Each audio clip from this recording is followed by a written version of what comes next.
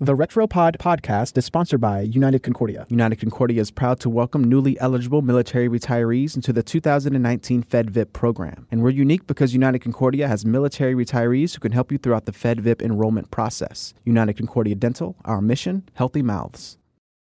Hey, history lovers. I'm Mike Rosenwald with Retropod, a show about the past rediscovered. This is a story about love and hate. The protagonist is Mark Twain. The object of his desire and then resentment is the typewriter. Twain first laid eyes on a newfangled typing machine, as he called it, sometime in the early 1870s. He was, by then, on his way to becoming the world's most famous writer and humorist. Huck Finn, Tom Sawyer. At the same time, the tools of writing were undergoing a profound transformation. From fountain pens with their leaking and smudging ink to the pleasant sound of tapping a key whose corresponding letter was magically stamped to paper. This new technology did not emerge with the speed of a tweet. According to an IBM history of the typewriter, one of the first American attempts at producing such a machine looked very much like a butcher's block and unfortunately performed with about the same delicacy. Christopher Latham Scholes, who was ultimately the first American to build a typewriter like the ones we no longer use today, was stymied early on when the only key he could get to work was W. But by 1871, when Twain laid eyes on a Remington in a Boston store, the machines were somewhat reliable, at least according to salesmen. Twain and a friend were given a demonstration.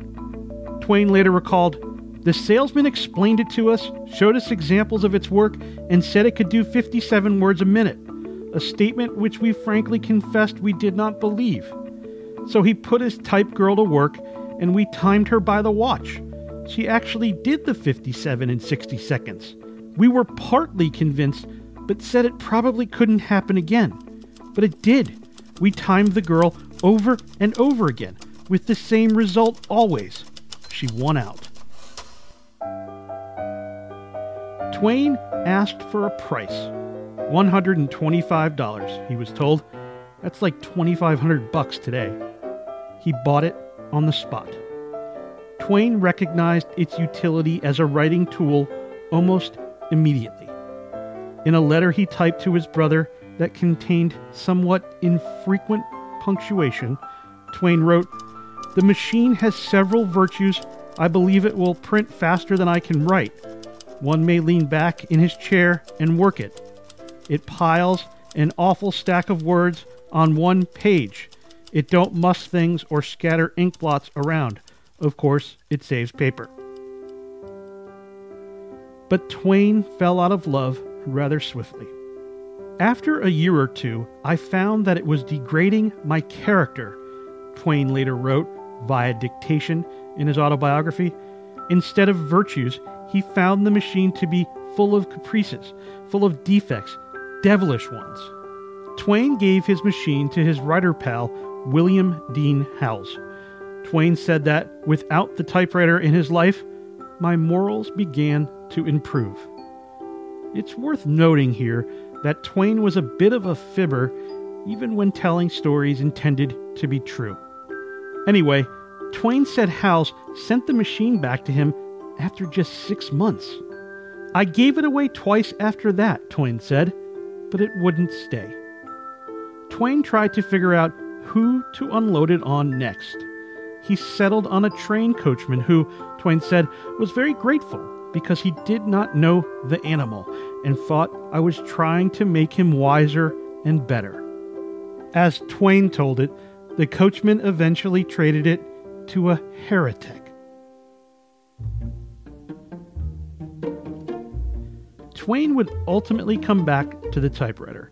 His 1883 book, Life on the Mississippi, was the first literary work to be completed on the machine, according to scholars.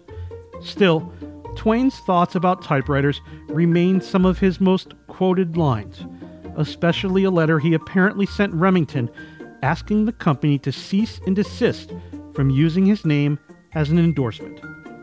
Please do not use my name in any way, Twain wrote. I don't want people to know I own this curiosity-breeding little joker. I'm Mike Rosenwald. Thanks for listening. And special thanks to Ann Lee for making this podcast so successful. For more forgotten stories from history, visit WashingtonPost.com/retropod.